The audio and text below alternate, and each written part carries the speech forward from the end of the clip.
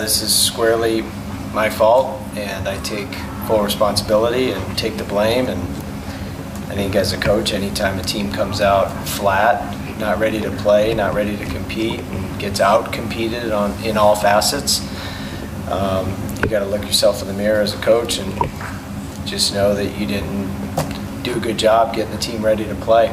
So I take all the blame and trust that Team 127 will show up tomorrow, because what showed up tonight was no reflection of what this team is and what we've been, and how win or lose, just how we compete. And again, that's on me. So I apologize to the 4,869 people that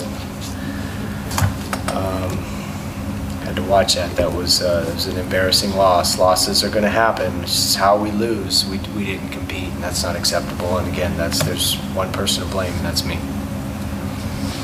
Questions for Coach? Can this type of loss be good for you guys in the long run?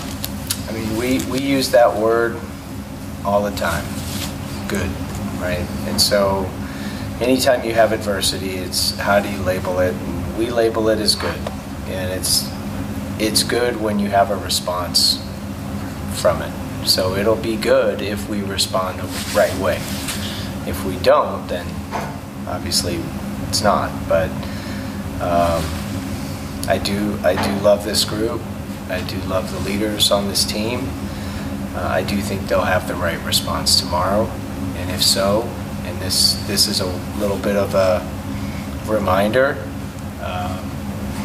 that you can't ever come out complacent. Everyone is good in college baseball, and tip of the cap to Kennesaw State, who out-competed and outplayed, out-coached, out-everything us today. Their starting pitcher's elite, and they swung the bats 1 through 9.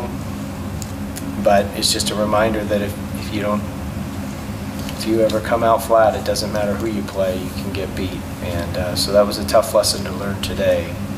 And if we learn that lesson and grow from it, then it's good. How do you give the players, after that tough loss, just to focus? Short-term memory is a beautiful thing in baseball. How do you just make them flip the switch for the next game? Well, the beautiful thing for us is, the sun's going to come up tomorrow, and none of those 18 rounds are going to carry over.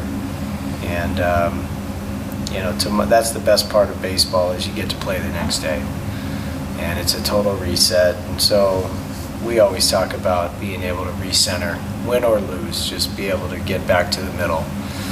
And so we'll have to do that and have that short memory you referenced. And it's a good thing we don't have to wait another week to play again, because this would be a tough one to stew on for a week.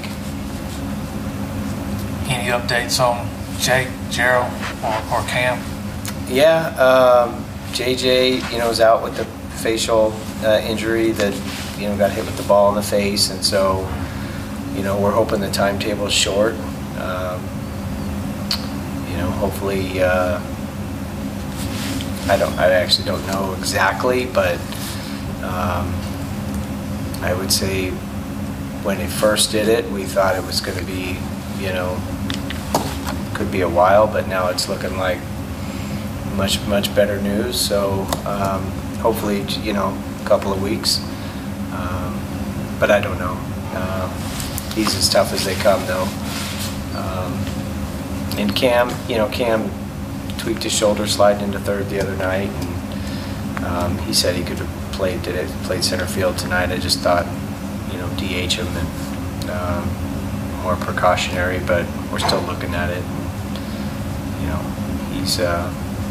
He'll be in there, though. He'll be back in there tomorrow. JJ will get back in there as soon as we can. Have you ever subbed that many guys out at one time? I can't remember. No, I don't think so. No, I don't think so. Not in a loss, I don't think. I'd have to go all the way back to the Maryland days, but I don't think so. Was that more about sending a message or getting some other guys opportunities? I just felt like our level of compete was very low, and again, that's my fault. I just wanted to see if some new guys could create a spark.